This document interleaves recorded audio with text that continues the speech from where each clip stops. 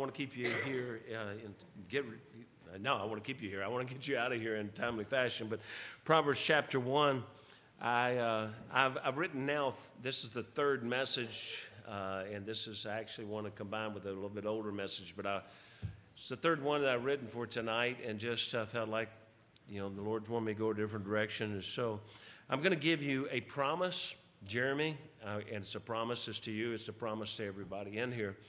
It's a promise that God makes, and I think it's one of the greatest promises in the Bible.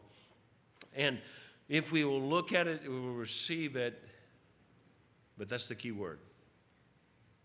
I titled this message, Choose or Refuse. Choose or refuse. And how we choose, or if we refuse, will determine the life that we have. I'll be honest with you, it would be my greatest dream that everything you said up here would be the fulfillment of your life. But in order to do it, we've got to choose wisely. And so I want you to go to Proverbs chapter 1, look at verse 1. Proverbs chapter 1, verse 1 says, the Proverbs of Solomon, the son of David, king of Israel, to know wisdom and instruction, to perceive the words of understanding, to receive the instruction of wisdom, justice, and judgment, and equity, to give subtlety to the simple, to the young man, knowledge and discretion.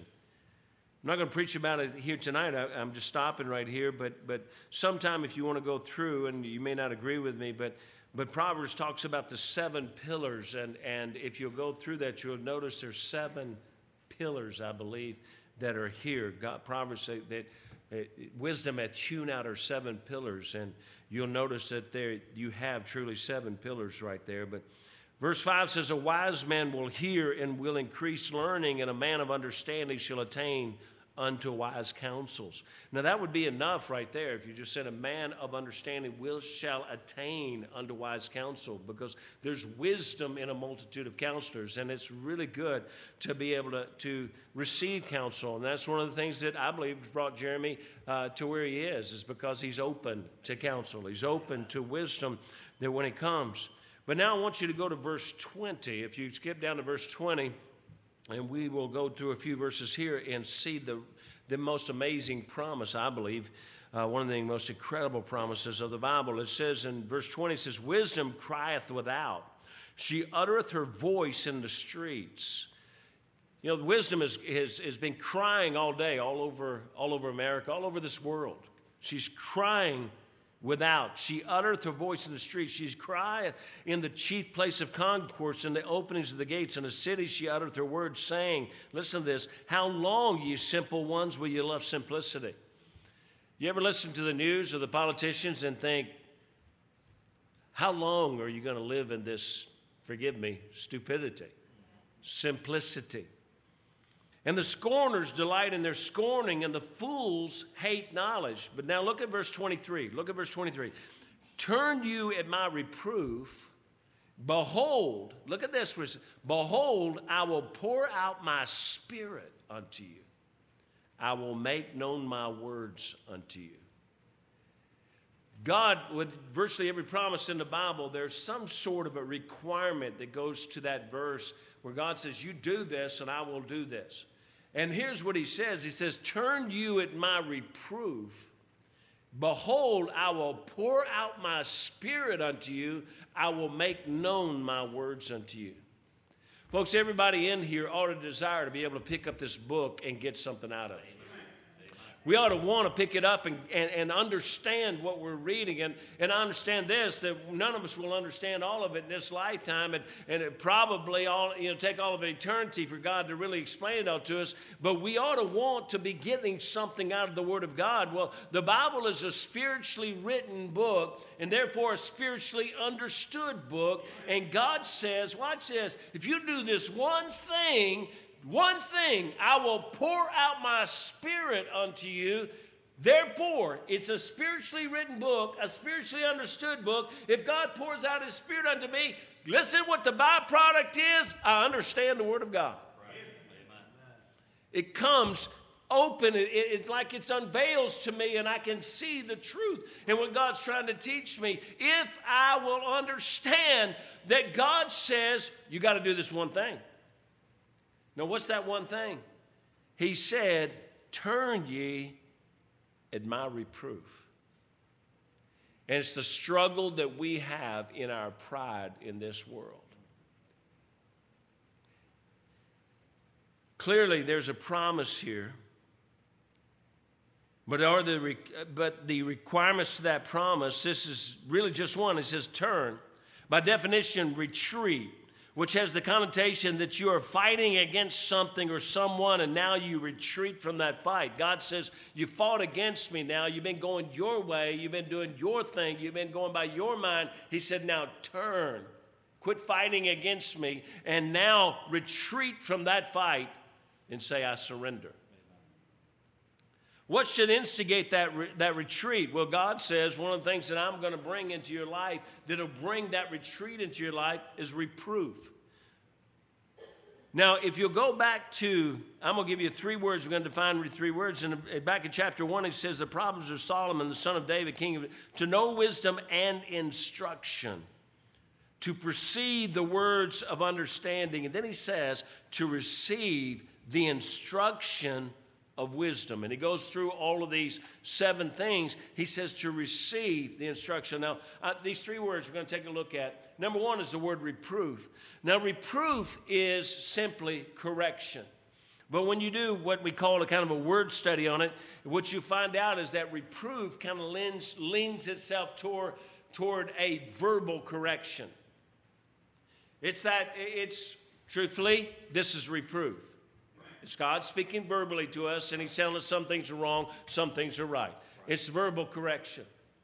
Instruction is like an instructor. This is the night we honor teachers, and we honor a student, a graduate, but instructor is a teacher. But this word, again, when you study it is correction, because that's what teaching is. Teaching is nothing but every day correcting our students. I mean, they did the math wrong, so we're going to correct them, and they do it right. They got the wrong answer to science. All we're doing is correct the fact that they don't know and teaching them to know. And so it's, in a sense, a series of correction. But instruction is with the feeling of it's a stronger correction than reproof. Honestly, it lends itself to physical correction. Now, what I call this is mama correction and daddy correction. None of y'all grew up like I grew up. Mama says, oh, and I forgot to turn this on, didn't I? Okay, mama says I forgot to turn this on. This is like Simon says. So mama says, don't do that. I told you not to do that. I'm not telling you again. This is the last time I'm telling you. Right? That's what mama says. Daddy doesn't. He don't even talk. He just goes rips a tree down. And then he walks at you with that tree. Now that's enough. But then he actually uses that switch. And he whips the fire out of you. Because if mama, anybody here you ever heard mama say, I'm going to tell daddy when you get home, when he gets home? Anybody ever heard that? Am I the only one that grew up in America? Oh, you keep doing that, I'm telling your daddy. Well, look, if you grew up like I do, that is instant, chill up your spine, weak knees, fear. Because if mama tells daddy, it don't turn out so good when he comes home. Hearing dad drive down that road in that old pickup truck is kind of like hearing the tribulation start. And he's coming closer to home, and we are in trouble. And so that's kind of what God does. It's mama correction. God says, I'm going to tell you what's right and wrong. And when you won't listen to that, sometimes I'm going to have to come with a little bit stronger correction. I'm going to have to come with daddy correction. Now, daddy doesn't spank you because he hates you, I think. Daddy doesn't do that because he hates you. He does that because he loves you so much. He wants you to do right. And so far, verbal is not doing it. Now, there's another word, though, is this word receive.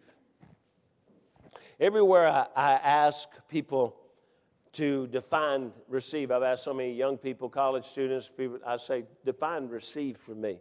And the most common answer immediately is to accept.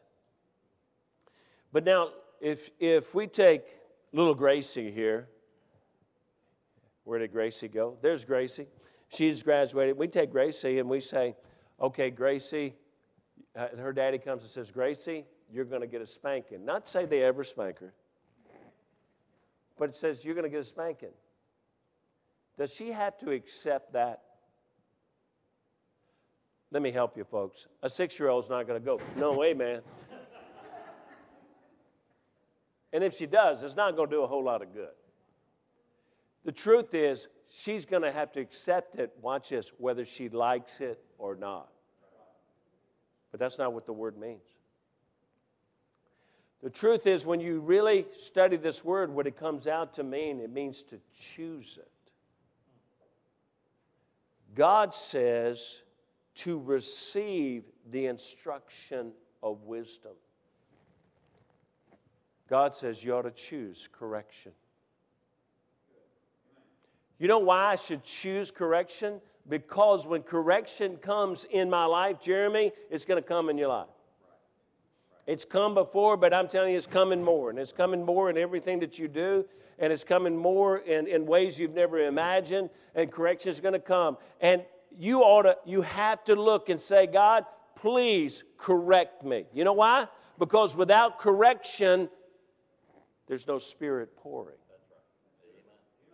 But when the correction comes, that's an opportunity for you to receive the correction. And according to God's word, you receive the correction, the Spirit is poured out upon you. And watch this. Now you go, and yeah, it was tough. It was a tough pill to swallow that you were corrected, but you received the correction. Now when you sit down and read your Bible, all of a sudden you say, whoa, hey, I've never seen this before. And folks, if you've never done that, it is so exciting. I had a preacher come to me one day after I preached a message, and he said, look, Bob, you've always been a good preacher. They always got to sandwich this thing. And he said, you've always been a good preacher. He said, but something has happened to you.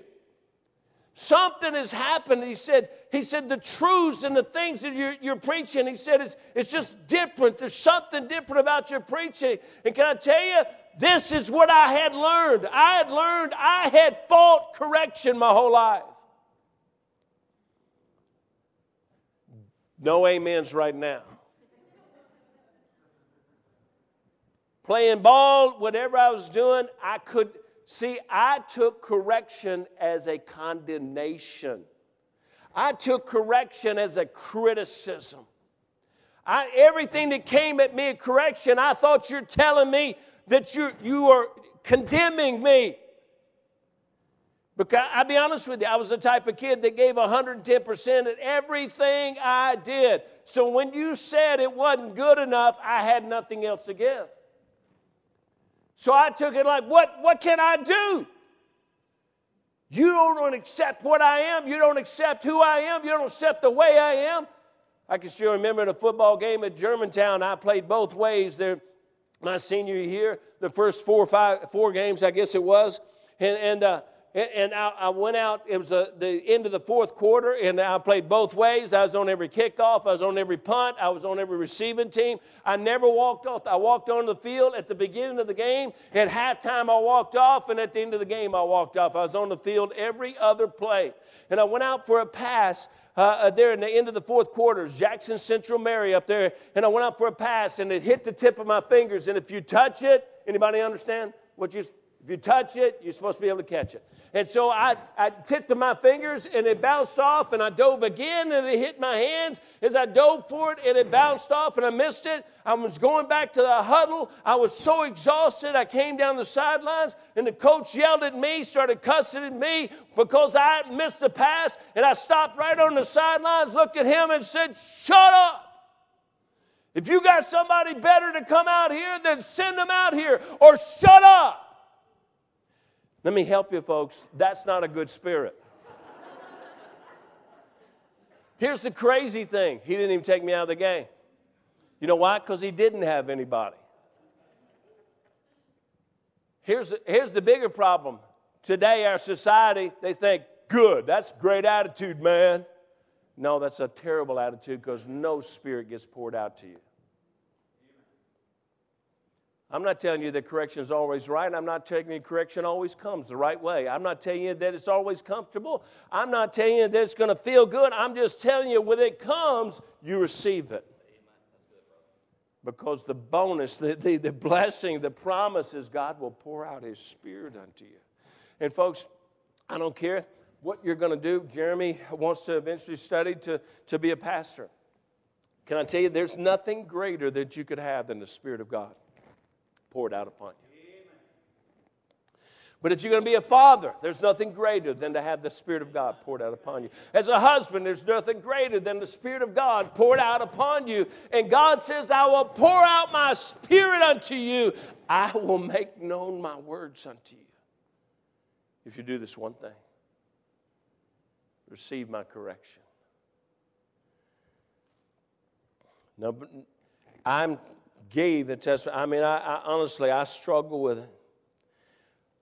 And sadly, when I'm preaching to you tonight, Jeremy, I fought with, and I'm not saying I mastered it. I'm saying that I'm a lot better. But I fought with it all the way into my 30s. I fought with it all the way as a staff member at an incredible church. And here's what I want, it's a very condensing of the story, but I never had to deal with it. I'll be honest with you, when you give everything you got, and I think, Jeremy, you've done this, I think you've given your best effort. So the truth is, when you give everything you got, you don't get a lot of criticism, correction. You don't get a lot of it. And the truth is, most of the time, you really don't even know how you're going to deal with a real, in-your-face correction. I was meeting with my preacher up there, and and we had been going through the battle of my lifetime. If you've ever been around a military base, you can tell, one day it's open to you, and the next day you can be shut down. And I'd been arrested so many times simply outside the base, soul winning. I've been picked up and carried outside the base, and then once I got outside the base, I got arrested because I'm on the sidewalk witnessing to people outside the base. And I came in one day, and I met with my preacher that night, and so I just said, hey, I need some help with this. This is beating me to death. And here was his answer. He looked at me, and he said, Bob, here's the problem. You don't have good PR. If you don't understand, that's good public relations. Well, me being this calm, cool, collected kind of guy, it went, and I said, whoa, because they don't give you a chance to have good PR. They won't talk to you. They just arrest you. And I had been 6-8 months into this thing as the leader of it, and before I found out that the guy before me had most people won't even understand this term, had a bar letter against the entire ministry placed against him and the ministry, which meant for me to even to walk on that base was a federal offense as the leader of that ministry. I didn't even know about it. And I looked at him, I said, not my fault, man. That was Larry's fault. Started to call his last name. Shouldn't do that. He looked at me and he said, there it wasn't. Don't you say anything about him. He said, you're the problem. You don't have good PR. And man, we went, back and forth. Finally, he did this. He threw up his hands and said, we're not going to talk about it. And I said, fine. That's a good solution. But immediately in my mind, I saw those hands somewhere else. I was 14, 15, 16, 17 years of age at my dinner table at home, and my dad saying, ain't no need to talk to you, son. You know too much. You never remember saying that, do you, Dad?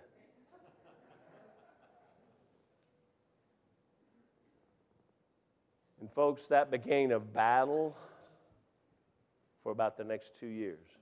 And can I tell you, Jeremy, over the next 2 years, he never corrected me. You know why? Why should he? I won't receive it anyway. You say, what happened? It was 1988, and only my dad would know about this, my wife if she was here, but I became ill with a Mayo Clinic, did a study on it. Twice, 5 days each at Mayo Clinic, they could not get a solution. They've diagnosed it. They've come up with a solution the second time there, did $1 million study, and I was a guinea pig. And I would have to at times sleep 18 hours a day just to have the strength to make it the next 6. 2 years. 2 years. 20 times in one of those years I passed out, Jeremy. I would be preaching just like this, and boom, I would pass out.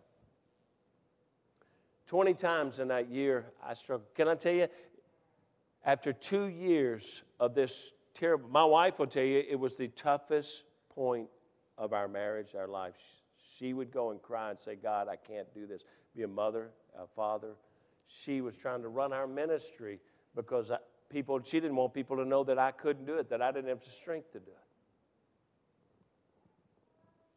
One day, they would take me up to the base on Saturday, and I would walk across the base. About 300 yards was the distance that I would walk, and I would be so exhausted after 300 yards. At times, they would take me back to a car. I'd lay down and sleep for 2 or 3 hours, and then I'd go walk again and try to invite somebody. And one day, as I was walking across that base, this passage of Scripture smote my heart. Turn you in my reproof. And God just kept saying, turn you in my reproof. He'd come with verbal correction, I didn't receive it. He came with physical correction, and I was still struggling with it. And that day, I fell to my knees out in the middle of a parking lot on Great Lakes Naval Base, and I began to cry and say, God, correct me. I'm sorry. Please correct me. Now, I didn't jump up from there and get healed. I'll be honest with you, the illness, they said that I would go through about 10 years gradually getting better, and it was about to the truth. It was about 10 years span of time, just gradually getting a little stronger, a little stronger. So God didn't just, because I changed my mind, He didn't just heal me. But about 3 months after I had this happen, God began to work in my life, and I began to see things in the Bible, but I was still struggling with my health horribly. And one Sunday night, I never missed church, but one Sunday night, I was so sick and so weird. My eyes were yellow. My skin was yellow. I was jaundiced from the poison in my liver at the time.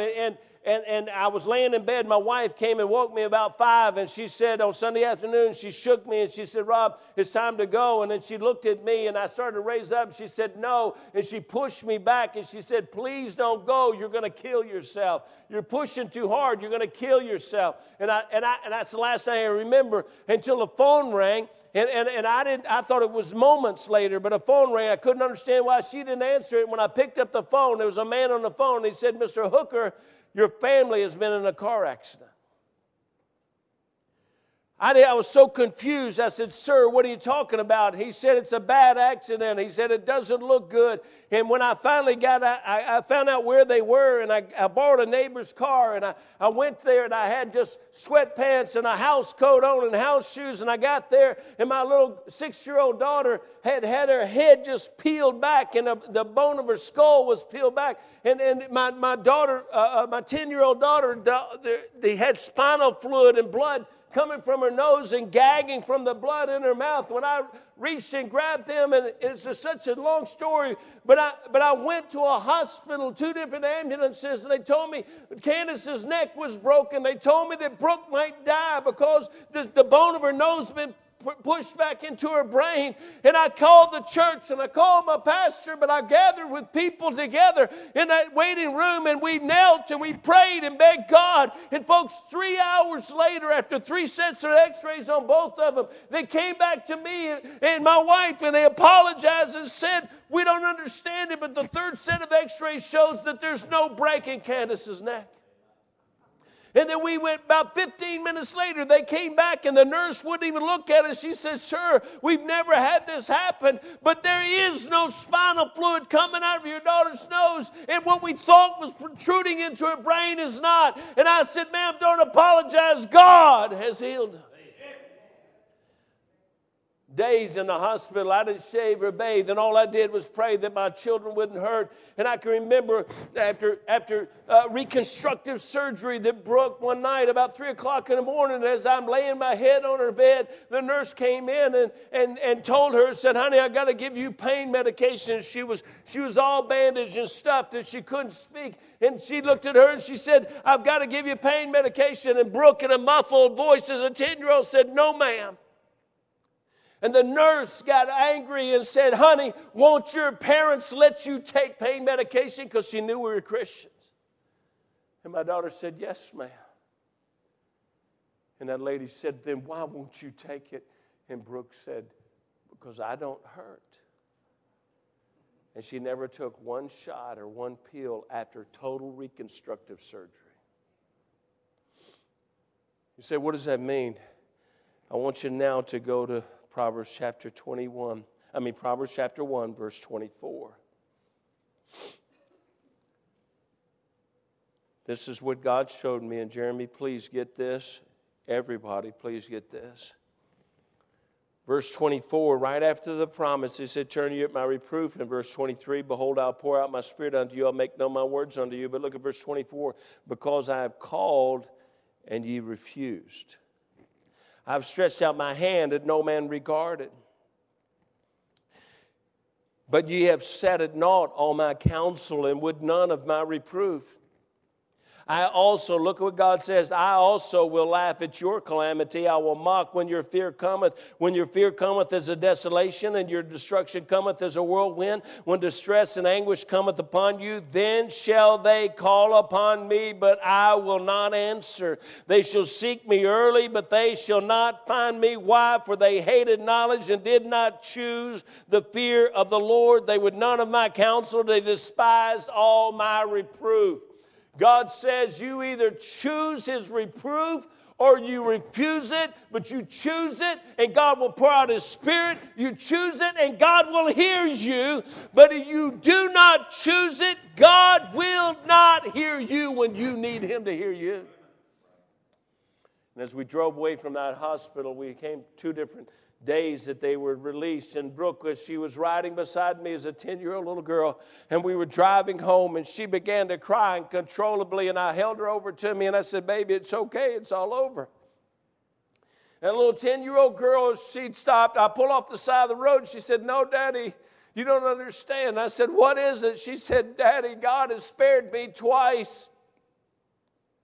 She said, I believe God must have something for me to do, and I'm afraid I won't be able to do it.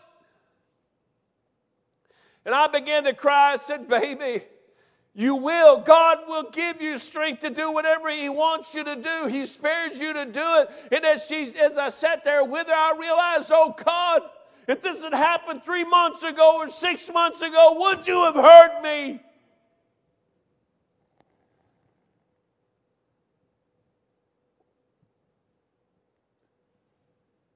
All because of one little thing. In our pride, we don't want to be corrected. We don't receive it. We fight it. And we blame it on how we were corrected, or we blame it on whether they had the right to correct us. Listen, God sends correction in all kinds of ways. He just says, turn ye at my reproof. Behold, I will pour out my spirit unto you. I'll make known my words to you. And the rest of the chapter teaches He will hear you when you need Him. Now, let me warn you. The fact that He hears you doesn't mean that He's always going to do what you want. It was a miracle of God that He healed my children. But if He had taken my children, listen, if you can understand this, if both of them had died, or if Candace today was a cripple, if she was in a wheelchair today, can I tell you, I still could know in my heart that when I prayed, He heard me because I had begun to hear His reproof. And I wept for a long, long time and said, oh God, where would I be